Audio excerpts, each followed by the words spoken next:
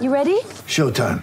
On May 3rd, summer starts with The Fall Guy. Let's do it later. Let's drink a spicy margarita. Make some bad decisions. Yes! Audiences are falling in love with the most entertaining film of the year. Fall Guy. Fall Guy? Fall Guy. That's what the poster said. See Ryan Gosling and Emily Blunt in the movie critics say exists to make you happy. Trying to make it out? Nope. Because I don't either. It's not what I'm into right now. What are you into? Talking. Yeah. The Fall Guy. Only in theaters May 3rd. Rated PG-13. Get ready for the greatest roast of all time. The Roast of Tom Brady. A Netflix live event happening May 5th.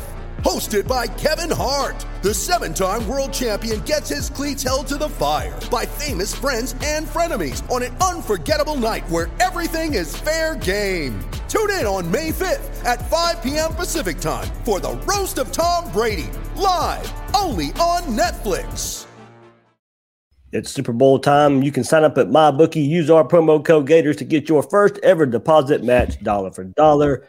Bet on all the Super Bowl game props as well. Bet on anything, anywhere, anytime with MyBookie. This is a special place, right? I mean, this is a real opportunity, right? One that's very capable, The key here is that we take all this potential and we translate that to performance, right? Want more Gators Breakdown? Join Gators Breakdown Plus. Starting at $3 a month, get access to unique episodes, plus a blog, chat room, giveaways, shout-outs, and more. Gators Breakdown Plus is furthering the interaction with fans and listeners like you. Head to GatorsBreakdown.supportingcast.fm to join Gators Breakdown Plus today.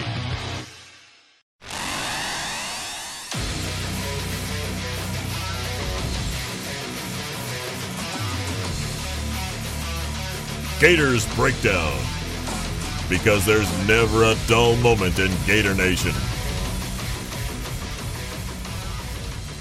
Certainly never a dull moment on National Signing Day, but maybe a little dull. Duller than we wanted. Will Miles. Here we are on National Signing Day. I'm the host of Gators Breakdown, David Waters. You can follow me on Twitter at GatorDave_SEC. Will Miles joins me. Follow him on Twitter at WillMilesSEC and at Read and Reaction. Will, it's setting up for not too much of a dull day for Florida, but in the end, kind of disappointing. A dull finish to Billy Napier's first 2022 recruiting class for the Gators. We'll get into the class, overall transition class, for a transition class, not bad. But just on the day of National Signing Day, Florida had some targets, going after those targets. Felt good, but in the end, was not able to wrangle in the top targets. So we'll get into it here, Will. But Billy Napier's first National Signing Day in the books.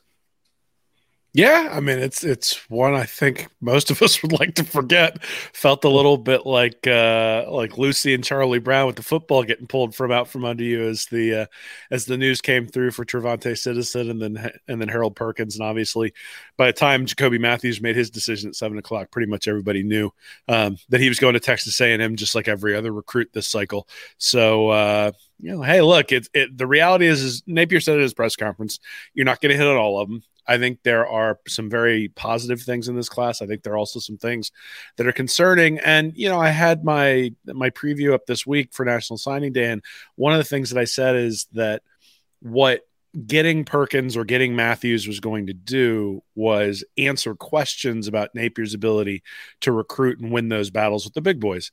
And I don't know that it has – I don't think that this has answered it in a negative way that he can't get it done, but I think it means it's still an open question, right? And so at the end of the day, it's an open question. We've been saying now for a while, and specifically, I think when they were down ranked 77th, said for a while, you're probably looking at a class that ends up somewhere in the 15 to 20 range. There was an opportunity to get up above that if they hit on a guy like Perkins, but at the end of the day, not able to put that not able to put pen to paper and get him to sign. And so I think you have a class that is an effective transition class, but you've fallen behind again further, right? You've fallen behind Georgia. You've fallen behind Alabama. You've fallen behind Texas A&M. Those top three teams in the SEC occupy the 1, 2, and 3 slots there in the recruiting, and that's where Napier needs to get. And so that's what we need to see next year.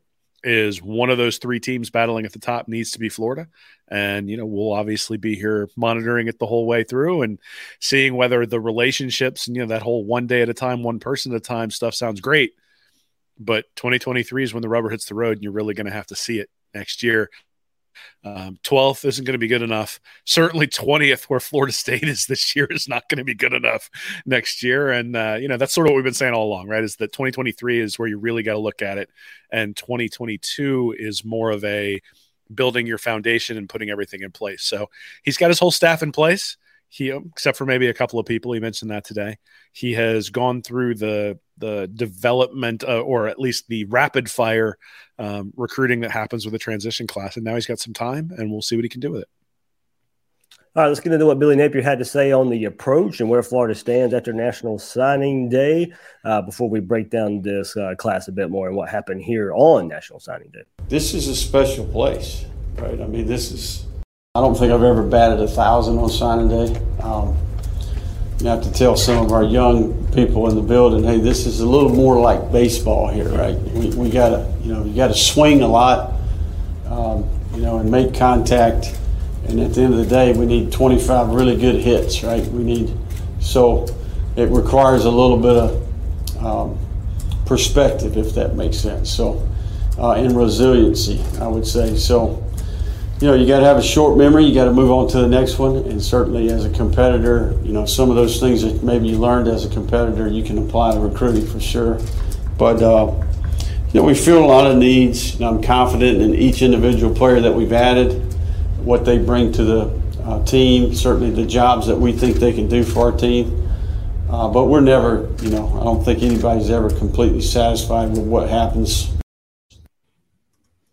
There we go, Will. So there's kind of the process, and of course, never satisfied with the process. And look at this, his first class, this transition class, and look, I think a lot of it, of course, has to do with expectations coming into to this final day, and probably where you stand, and the perception of Florida right now. I do think, like you said, kind of going back to your point, yeah, it's probably still more open ended than some fans out there want it to be. You get your the look of the class, and a big chance for it to be, to answer some questions is more, can he hit again like he did on early signing day? Can you get those big targets like you got on early signing day? Can you get the Devin Moore, the Shamar James type of recruits, Kamari Wilson? Can you replicate that on National Signing Day? And that was the big storyline coming in. And that, of course, did not happen, of course. And I think a lot of it really does have to do with the expectation coming in. And then late, of course, coming in, Trevante Citizen, and then the thought that Florida may be able to reel him into would not really a whole lot of inclination that it was going to happen up until National Signing Day Eve, the day before. So I think a lot of it really does have to do with expectations, with how disappointed you are in the day, in the finish for Florida. So, and then the perception. I do think we're getting a little bit too fast, Will, and kind of going to your point of maybe a lot of people wanted the question answered already. Is Florida ready for the big boy recruiting? Is Florida ready to close the gap versus Georgia and Alabama and Texas A&M? And yeah, we didn't get that answer today. I don't think we're going to get it anyway, given a transition class. But it is a little bit more open-ended right now than I think a lot of people out there want it to be. And that probably falls into how disappointed you are in the finish. Yeah, I mean, I think there are fair points on both sides, right? The Napier coming in a week and a half before early signing day, the class sort of already falling apart before Mullen was even fired, and then further after Mullen was fired. The fact that the staff hadn't even been calling some of the guys that Napier was all of a sudden calling to try to get to come to Gainesville, that when he came in, guys like Nick Evers and Jaden Gibson decided to go elsewhere after having some initial meetings with him. And then, but at the same time, I mean, look, the only thing you can compare him to is prior administrations. And this recruiting class compares much more. It's in between Dan Mullen's transition class in 2018 and Jim McElwain's transition class in 2015. So, if you just look at star ratings, Mullins had 18 guys in his class, an average star rating of 3.67. Napier's got 17, an average star rating of 3.41. Mullen, his average national rank for the players he signed was 399.7. Napier at 702.7. And then the average positional ranking for Mullen's recruits was 16.4. And for Napier was 47.5. So you start comparing those sorts of things and you say, okay, like the expectation was that Billy Napier was going to be a step up in recruiting compared to Dan Mullen. But when you actually compare these transition classes, that's not true. Now, the interesting thing is that, and this is really the criticism of Mullen, is that the recruiting never got any better from that first year. And so if the recruiting stays right where it is right now, except there's 25 or 26 guys in next year's class, you and I are going to be the first ones who are out there being highly, highly critical of it. I think the other thing that's very interesting is that if you look at like a recruiting class like Miami's, they've got a lot of guys in that sort of 100 to 250 range. I think they've got 5 guys ranked in the, between 101 and 200. But they only have a couple of top 100 guys, and those guys are both ranked below Florida's top 100 guys, so Kamari Wilson and Shamar James. And so the interesting thing is when you look at how those two classes are built, Miami's rated higher with less recruits and has a much higher overall recruit ranking. But the recruits that they brought in are in sort of that no man's land where a guy ranked 150th and a guy ranked 400th kind of usually from an odds perspective end up being about the same odds to make it to the NFL and be an impact player. I will be really interested to see whether the 17 guys that Florida's brought in 3 or 4 years from now, what do we think of those guys compared to the 13 that Miami's brought in and what Cristobal's done down there? So there's some comparison points here. I think if we look at the prior transition classes, I think this is disappointing compared to those. I think, you look at guys like Nick Saban who've built championship teams. They wound up ranked 12th overall. But all you really need from a transition class is a couple of guys to be all SEC players. Because if you look at Mullen's 2018 class, it was ranked higher, but you got contributions from Jacob Copeland, Richard Garage, Emory Jones, Kyle Pitts, Amari Burney a little bit, Trey Dean a little bit, Damian Pierce, and that's about it. Unless you want to go all the way down to Evan McPherson down there at the bottom. So again, the question is going to be these 17 guys, where do you get contributions? And if Kamari Wilson and Shamar James both turn into all SEC players, then this is an unbelievable transition class. If both of those guys flame out, we're going to look back and say, whew, that was a rough one, right? And the disappointment at missing out on Perkins, the disappointment missing out on Matthews, the disappointment at missing out on Citizen is that those guys are all another lottery ticket essentially to get that all SEC player in this particular class. And they need 1 or 2 to supplement what hopefully is a monster class next year. Now, I will say that 17 players means that you've now got 8 slots you can count back from the next year. So you look at Texas A&M's class, I think they got 29 guys in their class this year. And the only reason you can do that is because you have less guys the previous year. And so Napier has saved up a couple of open chambers in the gun to fill with guys who are high level next year or bring in guys who are transfers. Right. And so he talked a little bit during the press conference today about the scholarship limitation at 85 and how that impacts how many transfers they're going to bring in. Well, that scholarship limit as well as the counters and the way that works it works that way for the 2023 class as well. So again, I can understand why people would be disappointed. I look at it and I had high hopes for today that at least one of those guys was going to end up wearing orange and blue. And the fact that none of them does means that you go, okay, well, on to next year. And that's disappointing, right? Because you do want an answer. Like Harold Perkins comes to campus and you go, okay, like Perkins and Wilson are 2 of the better players to set foot on Gainesville's campus in the last 4 or 5 years.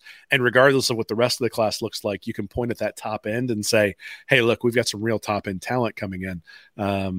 As of right now, there's some top end talent, but there's also a lot of guys who are going to be development players, which means that the transfer portal and the guys who come over, they're going to have to hit on, right? And really, when you think about what Florida's been the last 3 or 4 years, guys like Trevon Grimes, guys like Van Jefferson hit, and Florida is able to continue to motor on and win a bunch of games when guys like Justin Shorter and Tyrone Truesdell and Antonio Valentino don't necessarily turn into difference makers, then all of a sudden the program struggles. And so what you don't want to do is get in that revolving door of constantly having to rely on the transfer portal. You'd much rather be like Alabama, right, where you're using the transfer portal to essentially just sort of supplement in areas where maybe you need a little bit of competition or where you maybe lost a guy or two because of injury or transfer.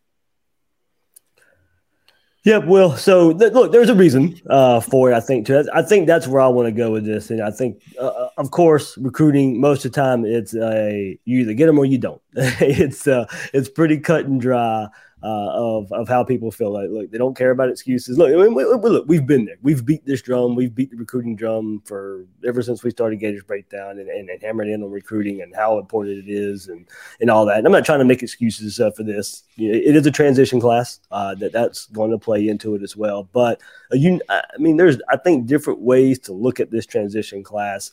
And, you know, it was really going into today, Will, with those targets that Florida was going after. I mean, it was a big risk, but a big risk that, you know, really needed to be taken here by Billy Napier. And we know the future of Florida recruiting. He was asked about it today, so we'll get into it. But the future of Florida recruiting is going to be based on in-state talent. And that's where, you know, today it was based on big out-of-state targets. So Billy Napier was asked about that today, and like I really think that goes pretty far into, you know, basically what ended up being the struggle on National Signing Day. We've heard for decades that you got to take care of your backyard in Florida, in the state.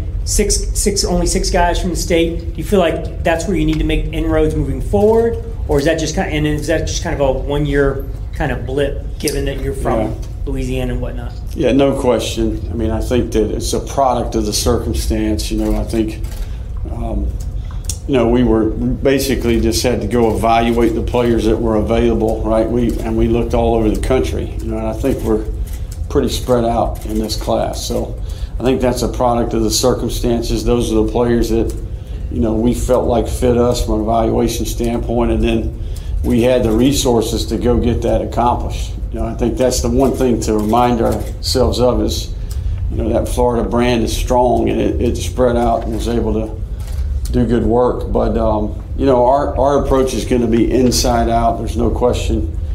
I think history would indicate that when Florida has a really good football team, you know, it starts right here in our backyard and works out. So that's the approach that we will take, and certainly with the 23 group, which we've already started on, you know, that'll be the mentality for sure. Well, that goes a long way for me not overreacting about today. Would I love to for those guys, and we'll get into the storylines, but would I love for Florida to hit on those big targets? Yes. But, you know, like I said, it was a risk that needed to be taken of going out of state. And we've talked ad nauseum about, you know, how Florida should have been doing better in state. And I think that's part of the struggle with this class. You stepped into a bad situation in the state of Florida.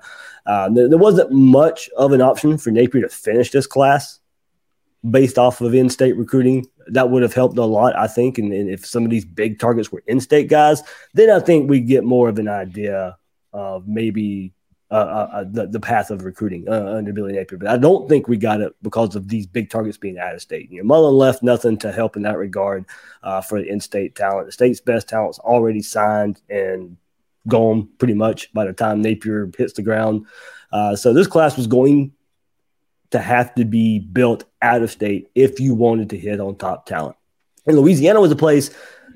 Texas was a place, of course, given Billy Napier's history there, but going to the state of Louisiana, going with everything that was happening at LSU, Louisiana was a prime state for Billy Napier because of his history and what was going on at LSU. It was always going to be a tough task, but it was about the only path for a big splash for Billy Napier because of the lack of in-state talent, lack of in-state targets, and the lack of, you know, the groundwork laid by the previous staff, or lack of groundwork laid by the previous staff in state. And you hit that early on early signing day. Kamari Wilson, Devin Moore, you get those guys in state early. But also you're the big target, Shamar James, Chris McClellan. You got those two on early signing day. But, you know, it was very interesting to me. You got the best players in the class on early signing day.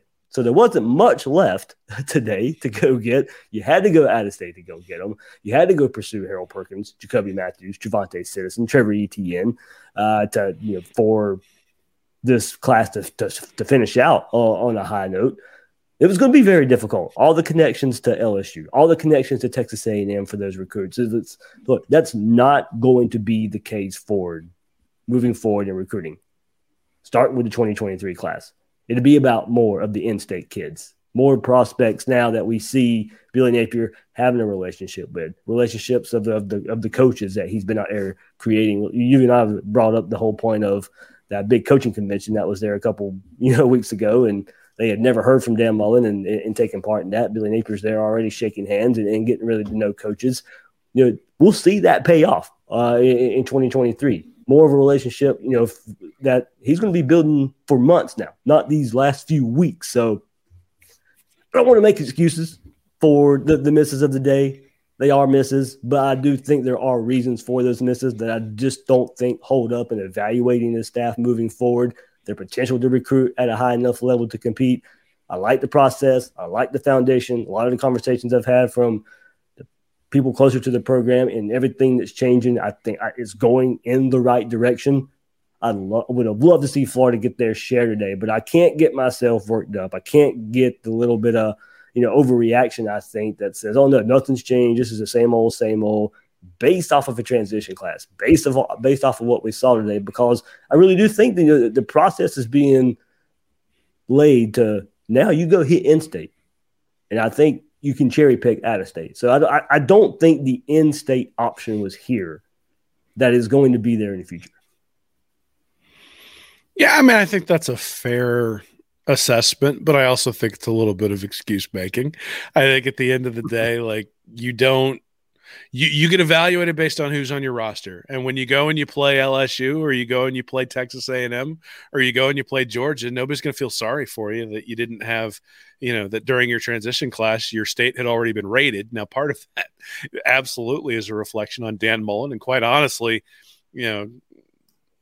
Manny Diaz and the guy up at Florida State as well. You start looking at that and go, geez, everybody's leaving the state. No one was deciding between Florida State and had to flip. Everybody was deciding between A&M, Georgia, and Alabama, and you would have had to flip them. So yeah, it becomes a little bit difficult there. When Napier came in, once the guys who weren't solid decided to leave, the class was ranked 77th nationally, had an average player rating of 87.6. The Gators were sitting there about 25th overall. So if he had just filled up the class with the exact same quality that was in the class when he took over, that's where the class would have ended up. Class is going to end up around 19th. Obviously, you still got Arliss Boardingham on the list, who might potentially come this way, but so they're going to end up right around that 18th, 19th spot. There you go. There you go. So depending upon who's ranking them, you're going to end up in that spot. So it's not as though he's done a terrible job.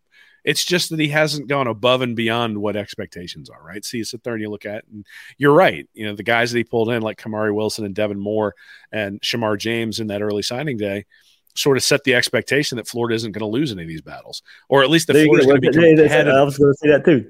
Timing is part of this. What if those guys had signed today? How much better would we? How much better would we feel?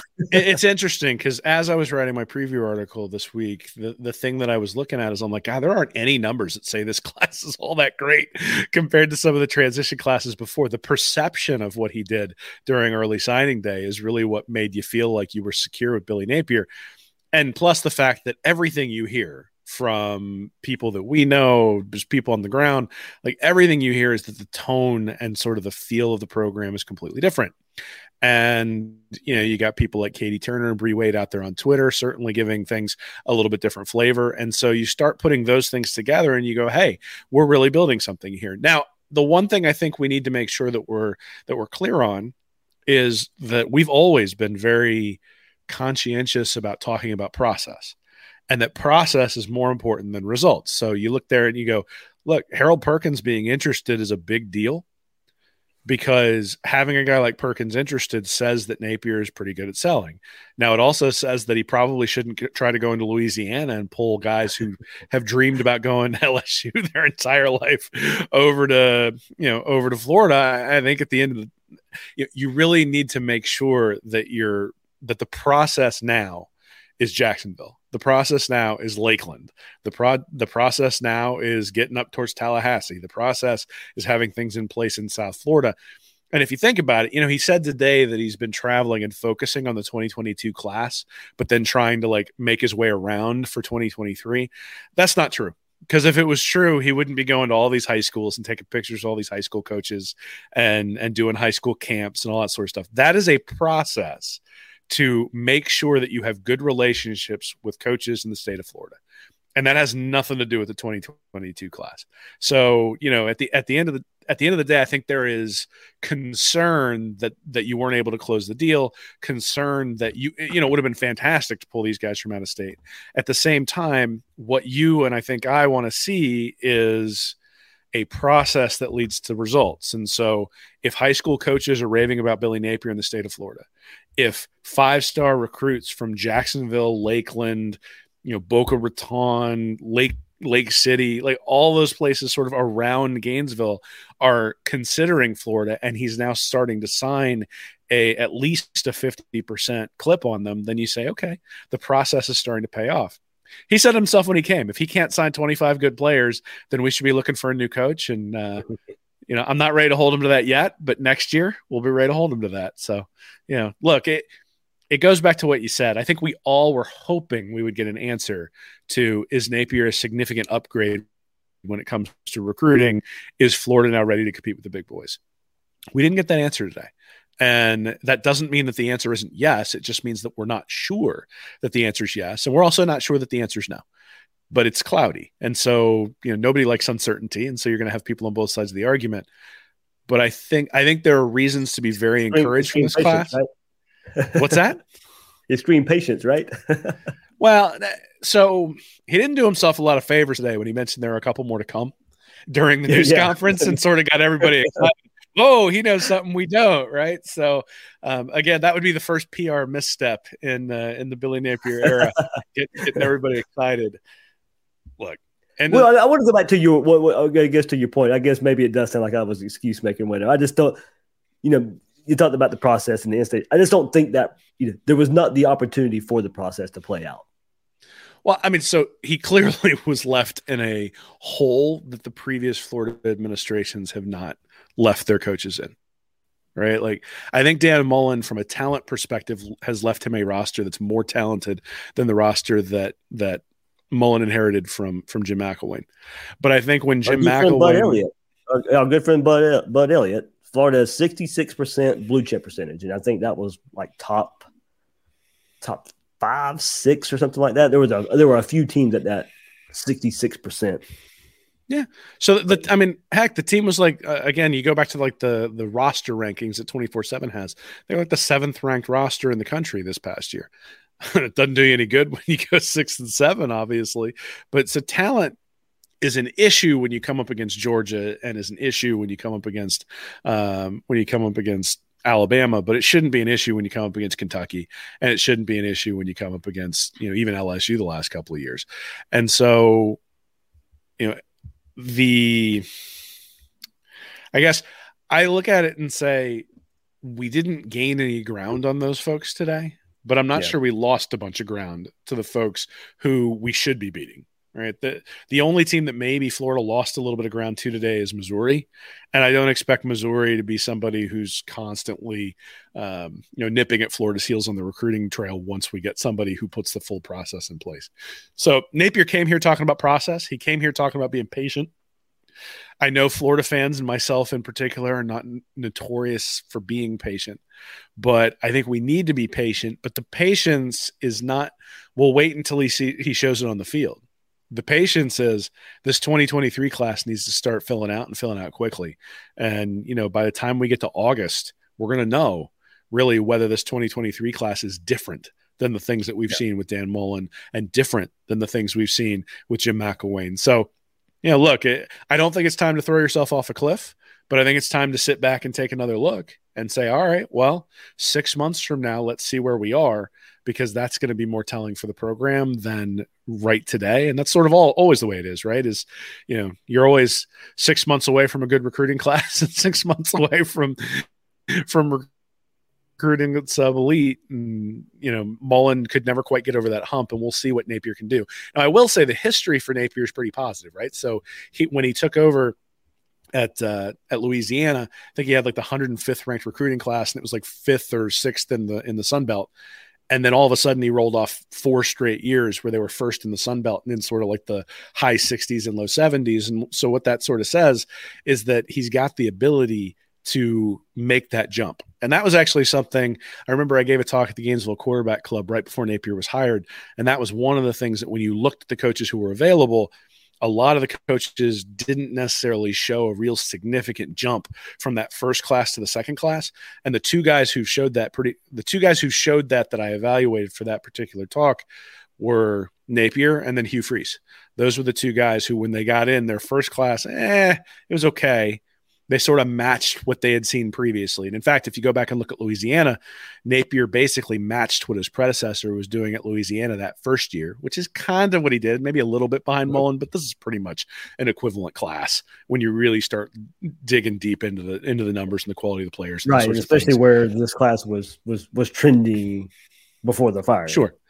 But again, I go back to, it's not as though Louisiana was in a good place and Napier took over.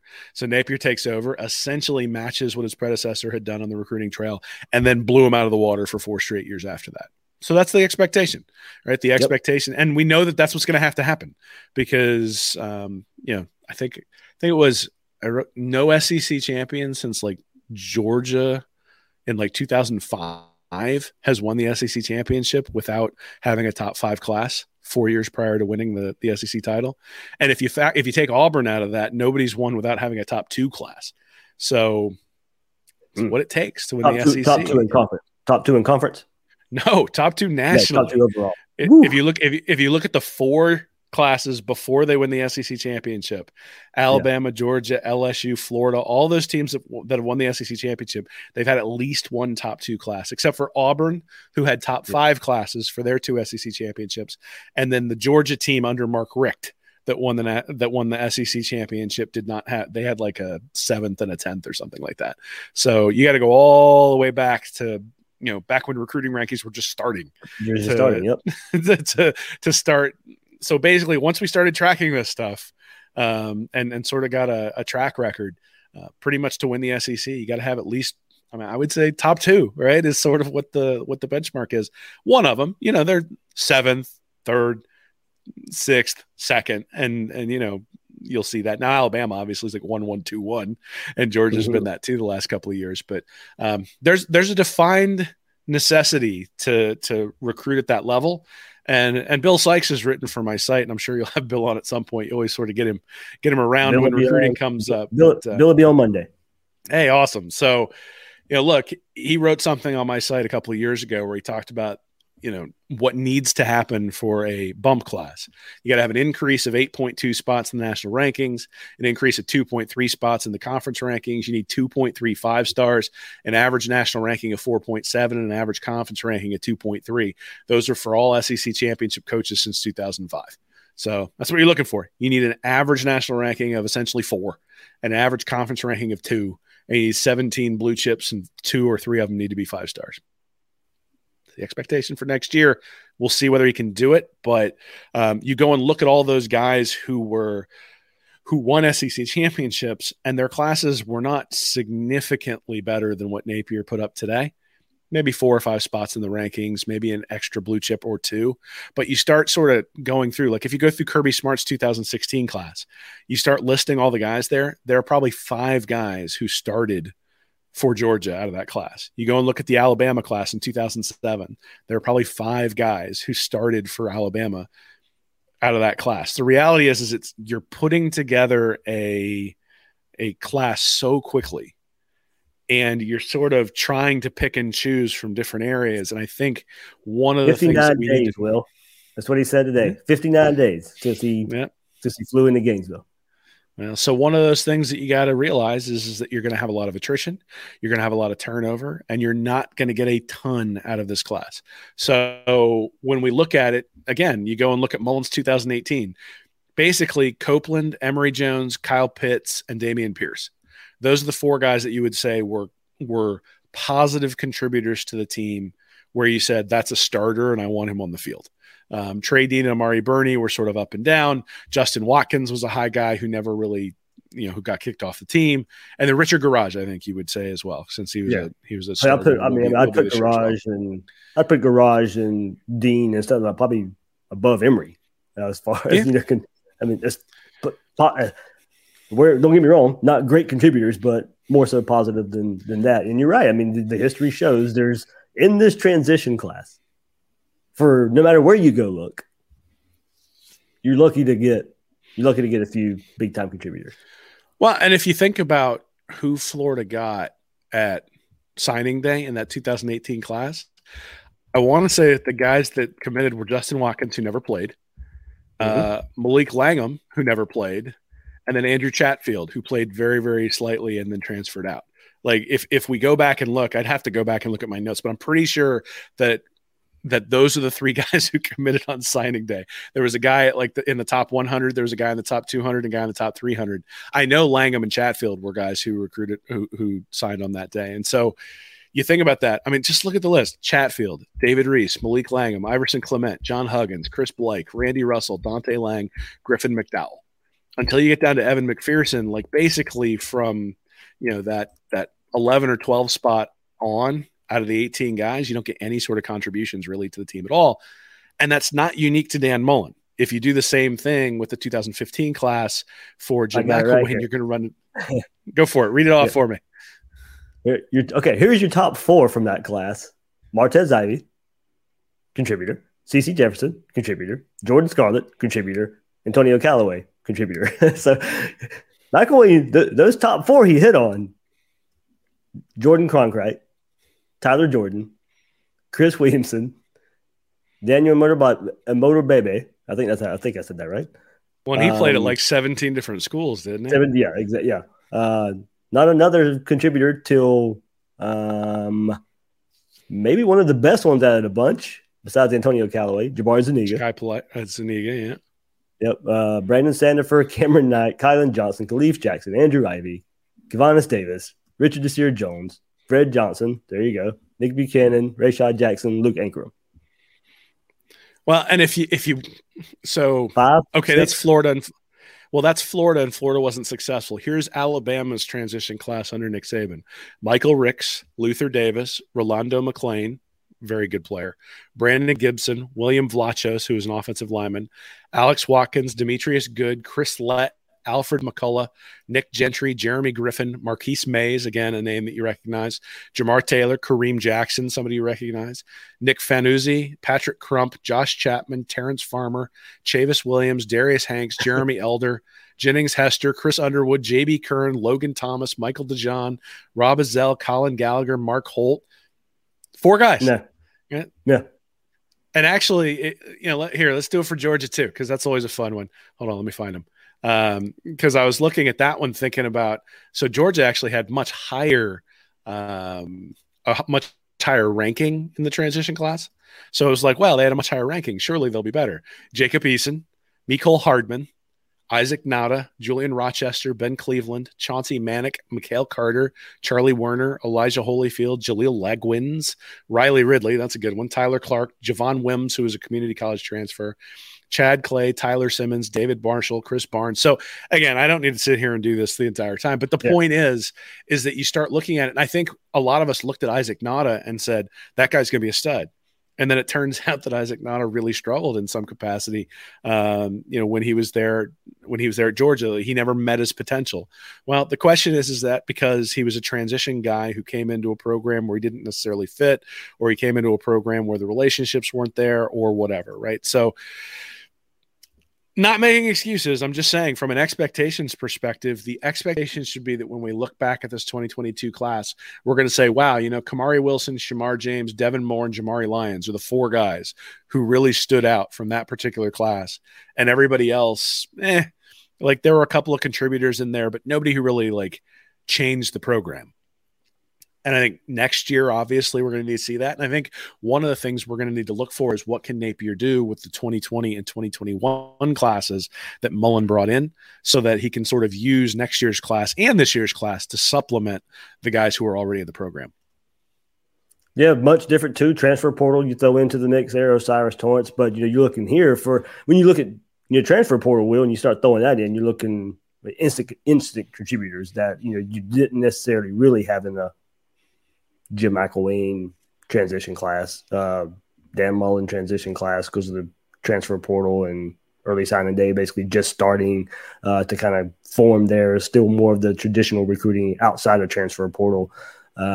Recruiting that we see it now. So, of course, that had changed some things as well, and that goes into the rankings. So there's a list right there that we'll go to. I just threw that up while Will was talking. So while we were comparing classes there, we'll get into more of that just a second. We'll hit on the highlights or lowlights of today, the specific storylines, why Florida ended up in the certain rankings and all that. But before we do, your team might have missed a big game this year, but MyBookie's double deposit bonus, make sure you won't. Sign up at MyBookie now.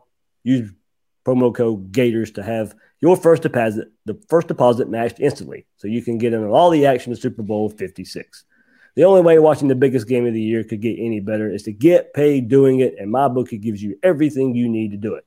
With Double Your Money, you can double your winnings, and the best starting point for the big game is with Super Bowl prop bets. Whether it's on or off the field, there's no shortage of wagers to choose from for the Super Bowl, so get in on the action, let the confetti fall, and walk away a winner. Don't miss out. Head to MyBookie, double your first deposit up to $1,000 by using promo code Gators. Place your bets. Get ready for unmatched excitement of the Super Bowl. Bet on anything, anytime, anywhere with MyBookie. All right, well, so there's a list there of the commits. I'll go through one more time. Max Brown at quarterback. David Connor, using alphabetical order, by the way.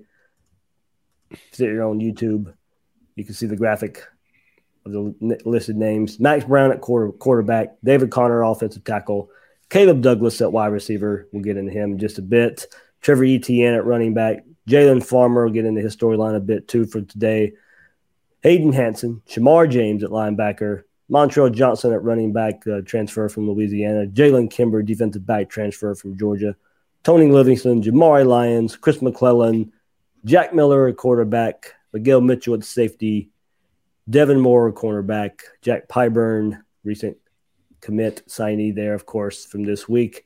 Andrew Savanea, a defensive line, Trace Mack, O'Cyrus Torrence, the offensive line transfer from Louisiana, as well as Cameron Waits, Christian Williams, and Kamari Wilson. There is your 2022 class for the Gators with Arliss Boardingham still out there, possibly to add to this class. Will, there's names. Equals out. Throw this back up there as well. As we look back at today, on 24/7 Sports Composite, Gators come in with the 19th ranked class. 24/7, also the great idea, the overall rankings, throw in the transfer portal as well. See it right here. 24/7 Sports overall, Gators 17th on 3. And there's on the 24/7 Sports Composite on 3, Rivals ESPN, of course, just a high school. Look at this. On 3, the Gators class comes in 25th. Rivals, they are ranked 24th. And on ESPN at 32. There's your summary right there for where the Gators rank. All right, well, so storylines of today, why Florida ended up right there in those rankings, not as high as most of the fan base wanted because of those big targets out there that Florida was going in for, those out-of-state targets, as I mentioned. We'll start with the big one. Harold Perkins, linebacker, chooses LSU. That was probably one of the biggest ones in question heading into the day. National Signing Day Eve probably started filtering out more LSU talk, but nobody was really confident in the pick until he absolutely made the pick there with his LSU fan family, of course, that you saw there in the pick. But at linebacker, number one linebacker in the country, chooses LSU over Florida. Then the other one that probably hurt the I won't necessarily. That one hurt the most. But one that hurt a bit because it started trending Florida. Running back Javonte Citizen, National Signing Day Eve, started getting crystal balls to Florida, started trending Florida heading into National Signing Day. Would have thought he would choose Florida over LSU and Auburn. Well, it turns out Miami was that back there lurking just a bit. Citizen ends up committing to the Hurricanes.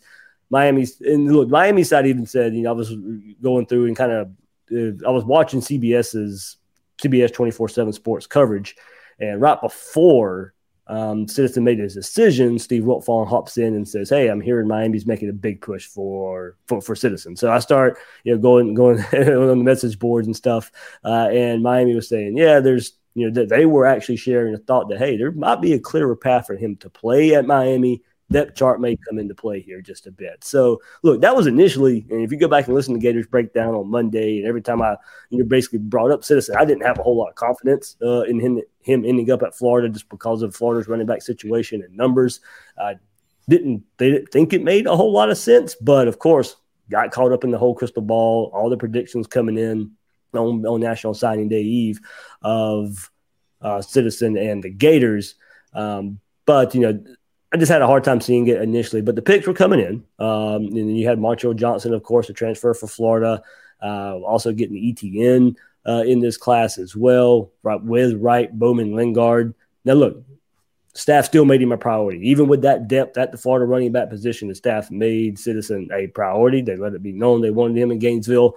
But I never felt great about it. But, of course, you had to start following the crystal balls, and the people who are supposed to know that was the pick, Will. So in the end, it happens. Look, you want to stack talent in any possible way you can. Javonte Citizen is one of the best running backs out there, one of the best running backs available. Would have been a huge coup for this Gator. The Gator staff wanted to add him to this running back depth. In the end, Florida has good talent at running back, Will. It just could have got even better. Yeah, I mean, I think, the reality is that there are a lot of places where Florida has good talent. The question is, what happens when there's an injury? What happens when there's a transfer? What happens when there's a guy who doesn't necessarily fit the program? All those sorts of things. And, I hesitate to call players lottery tickets because that feels like you're treating them like a commodity. But the reality is that these guys all have some odds. There's some percentage they're going to pan out, and Citizen has a higher percentage than some of the guys who are ranked lower. And so you want to have a guy like Citizen on your stat or on your roster, just like you want a guy like Harold Perkins, just like you want a guy like Jack Pyburn, right? I mean, there's nothing wrong with Pyburn as a player. In fact, you kind of need to build your program on guys like Pyburn and guys like Jamari Lyons and guys like Christian Williams and Jalen Farmer. Like, those guys are all very important to the program. But at the end of the day, you want can't miss prospects as well. Now, I don't think Citizen is a can't miss prospect. I think Perkins is about as close as you're going to get to a can't miss prospect. But the more opportunities you give to get yourself those 2, 3, 4 all SEC guys, you need to have a transition class, the better you are. So, anybody who's like, we didn't really need him, we're okay in the running back room. No, Napier thought he needed him. Otherwise, he wouldn't have gone after him, right? Napier realizes that we'll find a spot for a guy who's skilled at the running back position if we've got 2 people. Like, having 2 running backs who are excellent is a good problem to have. And the other thing is I suspect that just based on the numbers at wide receiver, that if you build up depth at running back, you might end up having to move some guys out to slot. Just because there aren't a lot of guys there at wide receiver on scholarship right now at Florida. So, look, this is going to open up scholarships from the standpoint of not having to push people out the door. So for short term, maybe that's a good thing. It also probably opens up some opportunities to really target people in the transfer portal. One of the nice parts before you even move on from there, 2023 class is loaded at running back in the state of Florida. So there is somewhat of a silver lining, but like I said, I don't want to turn down top players, but there's a silver lining if you want to look for one. Well, so here's the deal. Florida hadn't signed a guy out of high school since Naquan Wright when it comes to running backs. So if you want to compare Napier to previous staffs, you get ETN, right? The fact that you didn't bring 2 guys in, okay, yeah, I mean, it would have been great, but we didn't get that. The other thing is I would say, from the standpoint of what Florida had to have today, they did get that. So Jack Pyburn, Napier talked about him being on the edge, but also essentially being an outside linebacker. Said the same thing about Savanea, right? That he's going to be an edge rusher, but also a linebacker. If you look at where Florida sits in terms of its linebackers, there are only 8 guys, and that's with Amari Burney deciding to come back. And so having guys like Savanea, having guys like Pyburn who can step in and maybe even contribute at the linebacker position as well as defensive line, I think is important. Same thing when you think about, when you think about the signing of Max Brown, you think about the signing of Etienne, and then you think about the signing of Douglas, right? Those are all open spots that Florida had at quarterback, running back, and wide receiver. So it's important to get those guys. Now, obviously, you want guys who are as skilled as you can get at each of those spots, but you especially for a transition class, I'm actually interested to see whether the balance pays off, because I wrote an article called the 5-3 theory, and I don't know how many people read it, but the whole point was focus on the really, really top end guys and then fill out the rest of your roster with guys ranked 300 and below, because the guys ranked 300 to 500 basically turn into NFL players at the same rate as guys who are ranked 100 to 300. And so spend your resources on those top guys. And it's interesting because when you look at who Napier was targeting, now obviously they didn't get Perkins, they didn't get Matthews, they didn't get Citizen, but they did get Wilson, Shamar James, and McClellan. And those are guys in that top 100. And then, Etienne's at 186, and then the next is Devin Moore at 263. And then there's like 5 or 6 guys between 300 and 900. And I'm really interested to see what happens from a depth perspective here, because the transfer portal does kind of impact how you want to recruit, I think, right? There's nobody who's going to be looking to poach these guys off of the roster. And guys rated 100th, 150th, 186th, like those guys are people that other programs might go try to poach in the transfer portal. So I do wonder whether this type of approach for a transition class is going to be more effective than some of the ones previously, just because of having the transfer portal, live. But look, when it comes to Citizen, when it comes to Perkins, I would have loved to have had him, and I'm lying to you if I say I'm not disappointed. But it is what it is. You move on. Yep, and like you said, Will, too, Matthews, of course, the DB, Jacoby Matthews. Looked like Florida was in great shape at one point, but as the closer we got to National Signing Day, it was not much of a surprise. Look, doesn't make it any less of a loss or miss there, but Jacoby Matthews looked like it was just now a Texas A&M LSU battle at the end. Had connections to Corey Raymond from his time at LSU, of course. You thought that hopefully could pay off in the end. Was one of those out-of-state targets that's closer to Louisiana, Texas A&M battle, and falling short on that one. So that was the big 3 targets, of course, today: Perkins, Citizen, Matthews. Perkins, you just didn't know about heading into today. Thought there was a chance. Florida had put themselves. Florida did everything they possibly could to get into that one. But growing up in Louisiana, he was a Texas kid, but grew up in Louisiana, in New Orleans, family full of LSU fans. LSU is just that school, that state school that it's different. If you could compare it to Florida, Florida's never going to own the state of Florida like LSU owns the state of Louisiana. But what you hope, Florida can own Lakeland and own Jacksonville and own pockets of Florida. They would own like that. That's where you hope this is heading for in-state recruiting or something like that. Hard to pull those LSU, those kids that grow up LSU fans ultimately away from there. And then Matthews, that big LSU Texas A&M battle there. So A&M swoops in at last second, gets Matthews. Well, so let's talk about, shame on me, I guess, for getting to the part where Florida, the kids Florida did get today, not to be overlooked here. But Caleb Douglas, their wide receiver at the position Florida really, really needed there at wide receiver, chose Florida over LSU. So one of those Florida LSU battles, Florida did win today. Wide receiver coach Kerry Colbert, very instrumental here, getting an early visit from the new look Florida staff, meant a lot to Douglas. Florida's only wide receiver recruit in the class after missing on DJ Allen on Tuesday. So Florida needed this one, 6'3", 192, shows good speed for his size, can make some difficult grabs with his long reach, reputation for making plays down the field. But Florida needed some skill player talent here, especially at the wide receiver position. And at the position of need, goes against Douglas. As you can see here on the YouTube version, 3-star on the 24/7 Sports Composite, but on 3, much higher. On 3 has him a 4-star there overall as the 296th ranked player in the country and 48th ranked wide receiver. Yeah, I mean, I think that actually is a really interesting thing to look at when you look at some of Florida's players is what the, I guess, standard error is or the standard deviation between each of the rankings. Because, one of the reasons why the 5 stars always pan out is it's obvious, right? You look at a guy like Harold Perkins, he just sort of jumps off the tape. Once you get down to 200, 300, 400, now the evaluation really starts to come in. So, Napier mentioned that Douglas switched from quarterback to wide receiver recently. So he's not he's not a natural wide receiver. He's been playing that position and going to camps his entire life.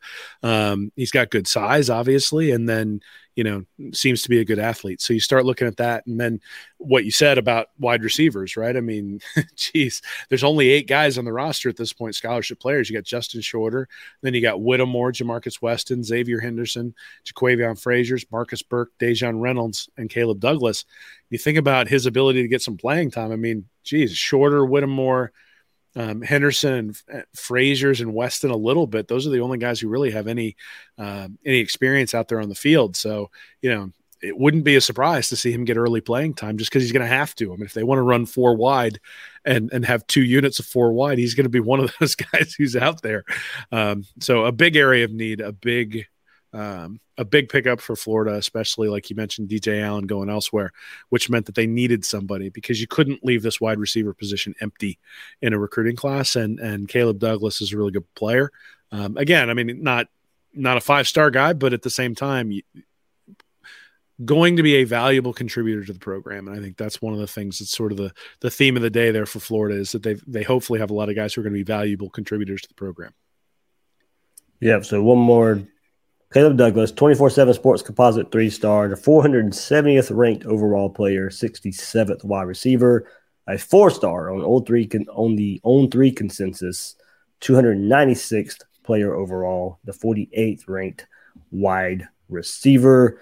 So one interesting storyline that come out of National Signing Day heading in was the commitment of Jalen Farmer, the offensive lineman.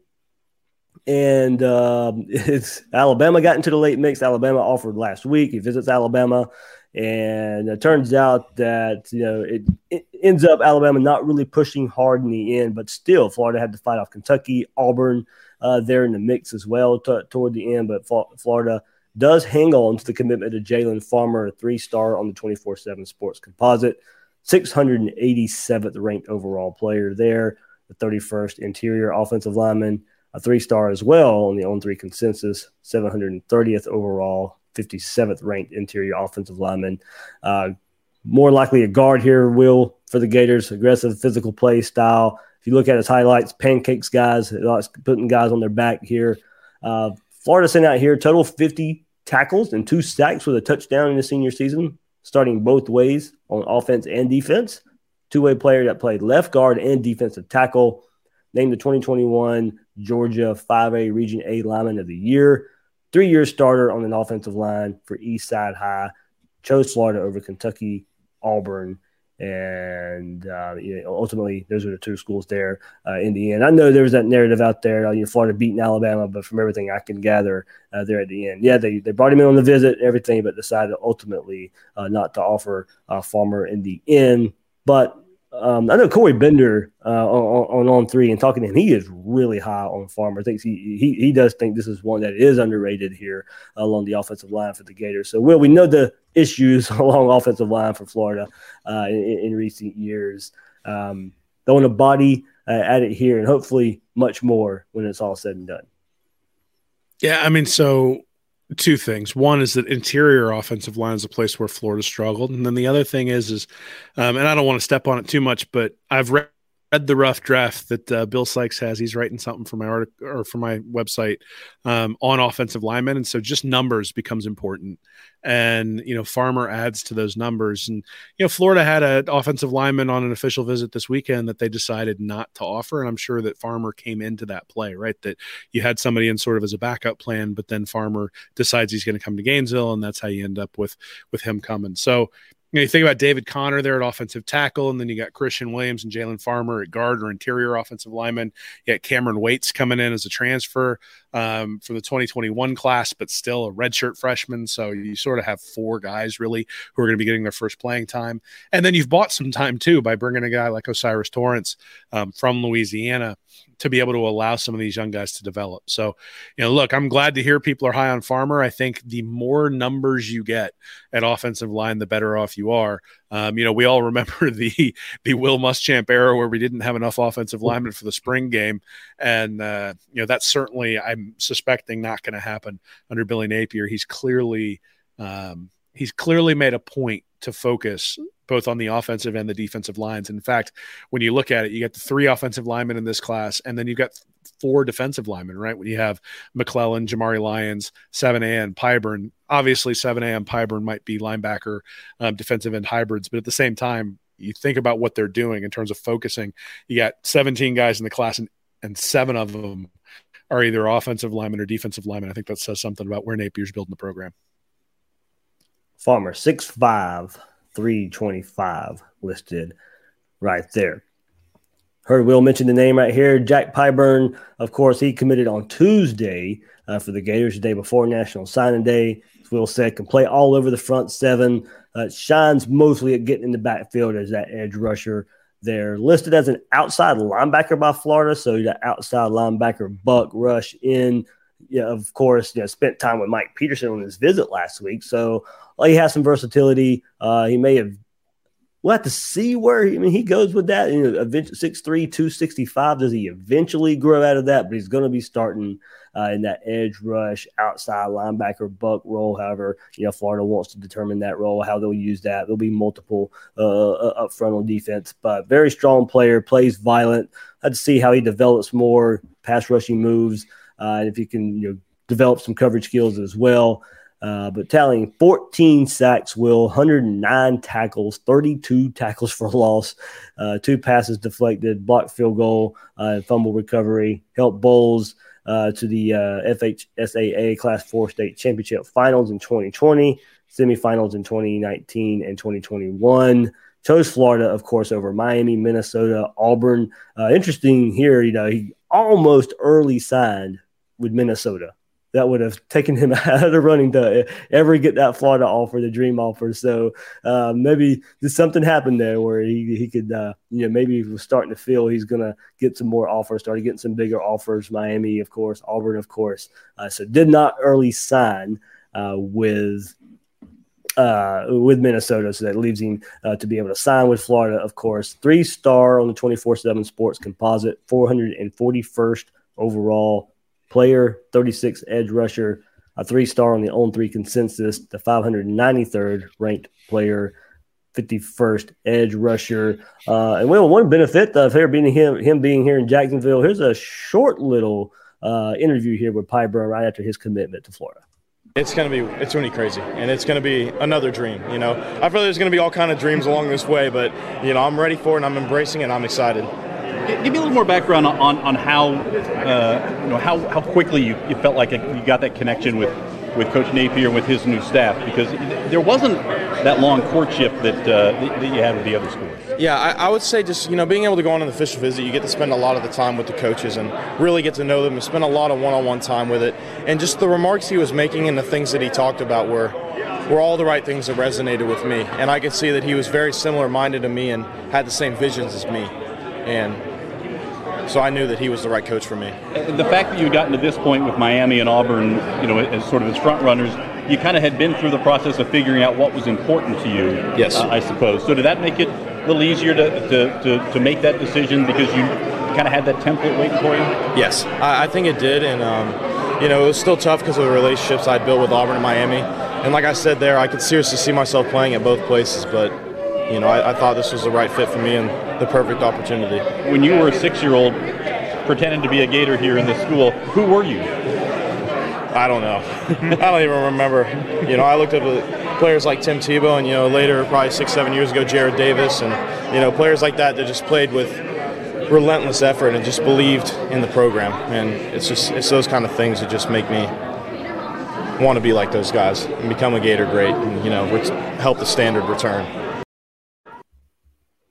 There we go. Jack Pyburn, Will. Thanks to Cole Pepper there from News for Jacks for getting that interview, sharing that interview. Definitely excited to be a Gator. Was looking for that dream offer there. So just interesting there, Will, that got to spend some time with Billy Napier. Look, it probably didn't have to pull his arm too hard once he got that offer. He grew up a Gator, his family Gators, but Jack Pyburn ends up picking Florida on the day before National Signing Day. Yeah, well, I mean, he was reciting all Dan Mullen's catchphrases, their relentless effort and the Gator standard and all that sort of stuff. So he's clearly been paying attention for a little bit. But I think it's interesting. He also wrestles. This has been a common theme for these guys that Napier's brought in. I think I mentioned it last week that you just go down the list of all the people that Napier's brought in, and it almost always says they play basketball. In this case, this is somebody who's wrestled. Andrew Ivins over at 24/7 Sports calls him an effort-based player with a motor that tends to run pretty hot. Considering that's the kind of player you need to stop a counter, probably a good addition. Look, I mean, the projection is a Power 5 starter. And I've been saying this over and over and over again. If you have Power 5 starters coming out of your transition class, then that's a positive thing. That's a significant add to your organization. And so a guy who's racked up, like you mentioned, 20 sacks and 50 tackles for loss in his final 2 years of high school, a guy who's going to be good in backside pursuit, who should be pretty good at getting leverage considering that he's a wrestler. And then you teach him some pass rush moves and some other things and get him to the quarterback. That's a valuable asset to have on a team. And so I think this is a significant addition for Florida.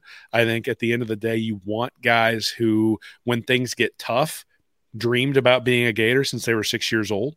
Because let's be honest, things are going to get tough for Florida at this point. If Napier's really going to turn the program around, if he's really going to change sort of the culture in terms of what Florida is in a sustainable program, he's going to need guys like Pyburn who care about the program and are willing to go through the growing pains that inevitably are coming over the next year or two.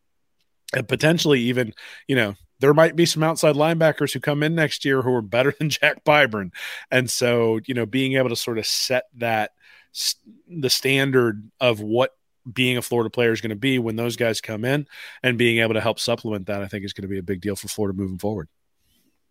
Yeah, and J.C. Shurburtt, he used to work for one of the recruiting sites, but he owns BigSpur.com now. TheBigSpur.com, I think it's more of a South Carolina site. But he tweeted, I retweeted this morning on Pyburn. This guy may be the most underrated defensive end in the entire country. A high 4-star just by film without question. I expect he will be great for the Gators. Do not sleep on this one. So some high praise there coming Jack Pyburn's way of, the various services out there. So I'm glad he's a Jacksonville kid. So I like the Jacksonville kids on the roster, and hopefully goes out there. And I know he expects Will to be an early contributor. He wants to play early. His goal was to be all SEC freshman there. So there's one Jack Pyburn looking. We talked about there's getting those contributors in the transition class. He's talking about being one pretty there early for the Gators. So. All right, there we go. There's the guys who committed to Florida that were kind of in question with Douglas. Farmer, he was already committed to Florida, but there was some question about that. He stayed committed to Florida. Pyburn's commitment yesterday there. Of course, like I said, we wanted bigger, better news there with the big three, Perkins, Citizen, Matthews. Didn't happen. Everybody else that was announced for Florida, we've already discussed when they committed to Florida. Whether they transferred in, whether they committed over the last couple of weeks or something like that. So, I'll throw it up there on YouTube. There's the list one more time for all the signees there for Florida. Will, one more interesting aspect of that, I know we talked about in-state before we sign off here on that, but If you break it down, 6 from the state of Florida, 3 from the state of Texas, 2 from the state of Alabama, 2 from Oklahoma, 1 from Georgia, 1 from Louisiana, 1 from Maryland, 1 from Washington. There's kind of the state breakdown there of the Gators signees. Yeah, so all he needs to do to improve next year is bring in 4 or 5 5-stars from Florida, and we'll take this exact class with just sort of raking in the talent from the state. I think we'll all be happy with, right? And I think, you know, the disappointment of the guys who didn't go our way does color the way we look at this. I think Florida got better. I think Florida got guys who are going to contribute. I don't think we'll know. So we've seen typically historically guys who end up on that all SEC freshman team really do develop into solid starters, NFL players, and potentially even all SEC players. So if you really want to start evaluating this class for Billy Napier, I think the time you're going to be able to evaluate it is in the November, December timeframe next year when you start thinking about which of these guys are going to be all SEC freshmen. So if a guy like Pyburn plays and becomes an all SEC freshman, okay, that's a success. We put a check mark there. The question is, we need about 4 of those. Right, I think, you know, even if you look at Saban, I think he got 2 all SEC guys from his transition class. But I do think there's a little bit of ground to be made up when it comes to sort of where Georgia and Alabama are. So I'd say we need 4.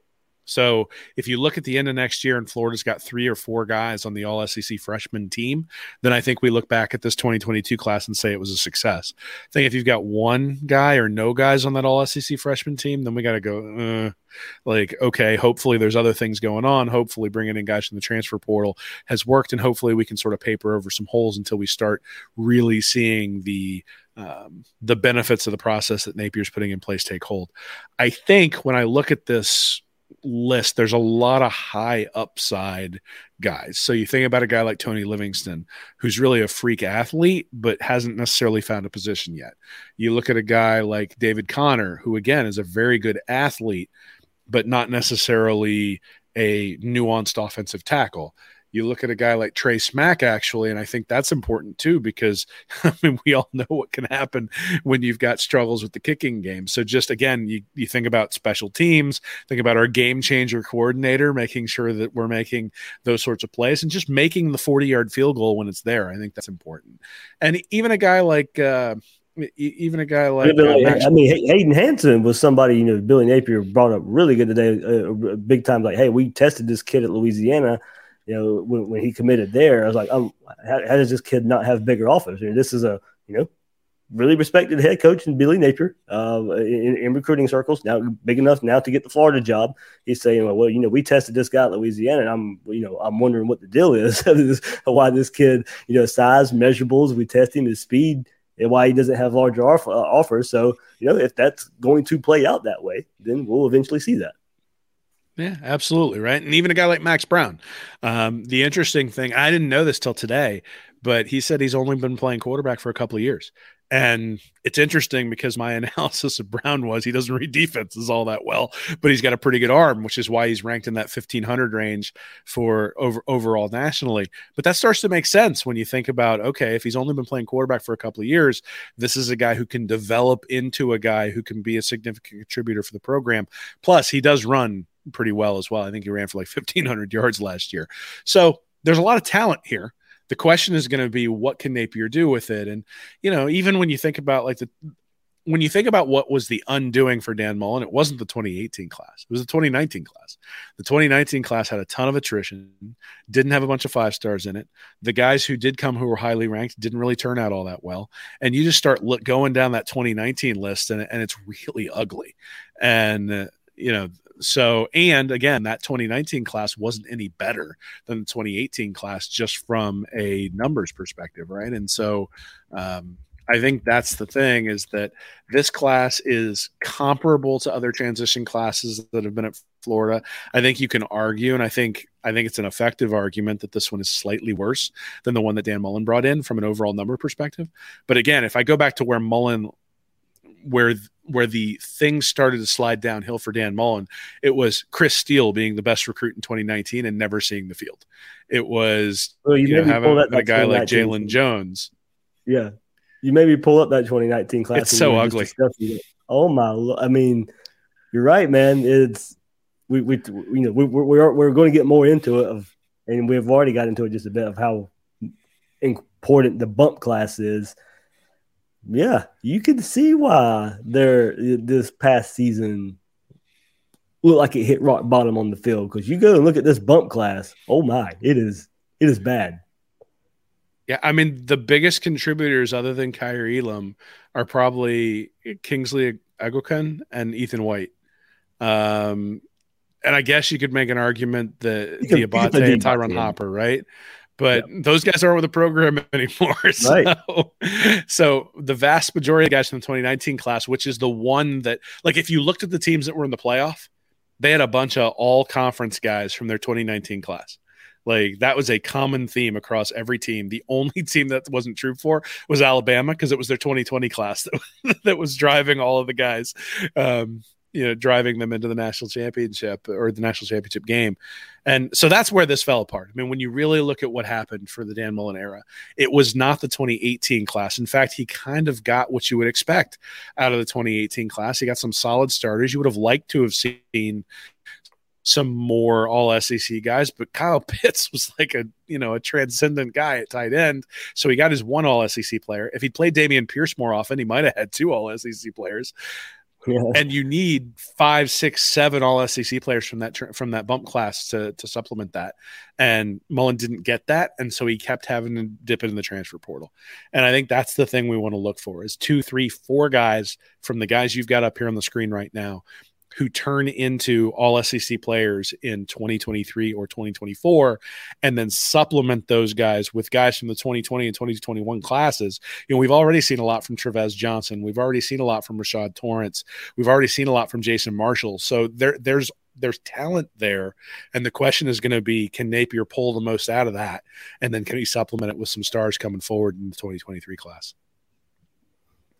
All right, there you go. National Signing Day for Billy Napier's first class, the class of 2022 there. So, yeah, I'm not no overreaction for me. I don't think this is any indication there that Florida's going to struggle on clothing. Florida's going to struggle on getting top targets out there. More of a wait and see. We'll see. Like I said, I believe in the process. I believe in the foundation being built and really hitting in-state going into this ever so important bump class coming up for the Gators. So, what you got coming up right here on the heels of National Signing Day? Yeah, so I'll have a short sort of statistical breakdown of it up tonight or tomorrow morning of what actually happened on signing day. Had some people over at the Patreon.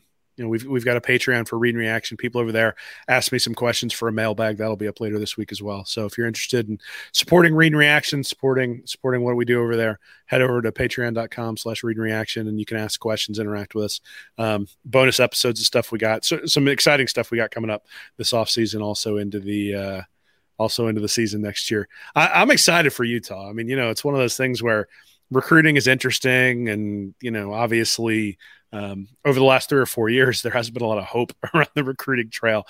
And if nothing else, there's still hope. There's still stuff to look forward to with Billy Napier. And so, that old Morgan Freeman thing from the Shawshank Redemption, where, they're arguing about whether hope is a good thing or hope will drive you crazy. I think in the Dan Mullen era, hope drove me crazy. So I'm still hopeful, but obviously there are still questions to be answered. And, we wouldn't have anything to talk about if everything, like, it would be boring to do Alabama breakdown. Just be like, brought in everybody again. Let's go win a national championship. Like, there wouldn't be any episodes from National Signing Day until the start of the season, because just dominate every year. I'll trade it for trophies. It's fine. I know, I would too. I'm lying. I would enjoy covering Alabama, but it is an interesting concept. So you and I have a couple of Georgia fans. You're from Georgia, so heck, Stetson Bennett's from your hometown. So while I wish they had lost, in some really far place. Yeah, I know. Well, I'm happy that I wanted them to lose. But I am paying attention to how appreciative they are for the championship. And I would say that in 2006 and 2008, I didn't appreciate how good those teams were and how rare that is that you get that opportunity. And I think as good as Steve Spurrier had Florida for so long, and then you had the Ron Zook 3 years where I was in school there. So thanks, Ron Zook, for that. And then we had Urban Meyer take over right when I left. Obviously, my timing is great. But then, so basically the supposition was that at Florida you win as long as you're not Ron Zook. And I don't think that's the appropriate supposition. I think this is hard. And I think we need to recognize that it's hard. And when Billy Napier has an awesome class, and when Billy Napier builds Florida into a program that can compete with the Alabamas and the Georgias and the A&Ms and the Ohio States and the Clemsons of the world, we need to appreciate it.